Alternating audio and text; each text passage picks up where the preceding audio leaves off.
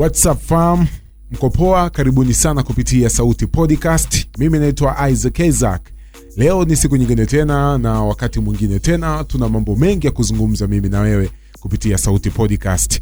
Na tukiwa tunaelekea kufunga mwaka 2021, kuna taarifa ambazo ni muhimu sana uweze kuzifahamu. Maybe kwa mwaka unaofuata uweze kujipanga na ujue ni namna gani unaweza ukaishi kwa mwaka unaofuata 2022. Sasa kwa mujibu wa ripoti kutoka World Happiness Report, hii ni website ambayo inahusika na kutoa taarifa mbalimbali ambazo zinahusisha furaha.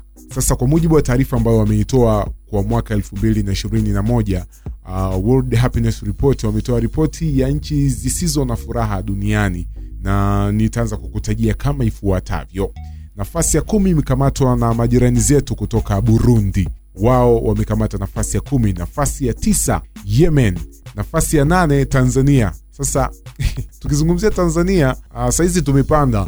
Miaka kama miwili au mwaka mmoja uliopita nyuma tulikuwa nafasi ya 6.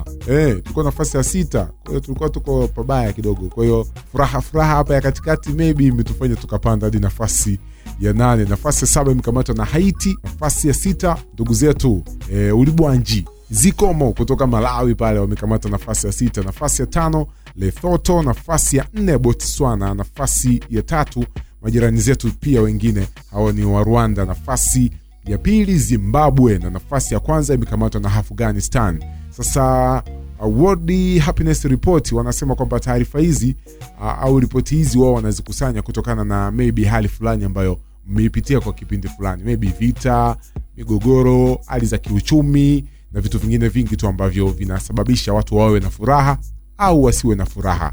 Kwa hiyo ndio ripoti ambayo wameitoa hawa. Na wewe una nafasi ya kuweza kushare maoni yako kama una chochote cha kuweza kuniambia kama kweli hiki kinachozungumzwa ni sawa au unaona sio sawa.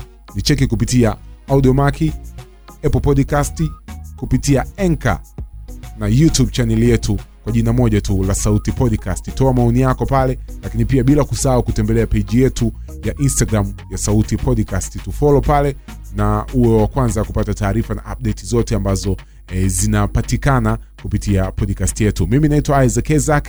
Hadi wakati mwingine, bye bye.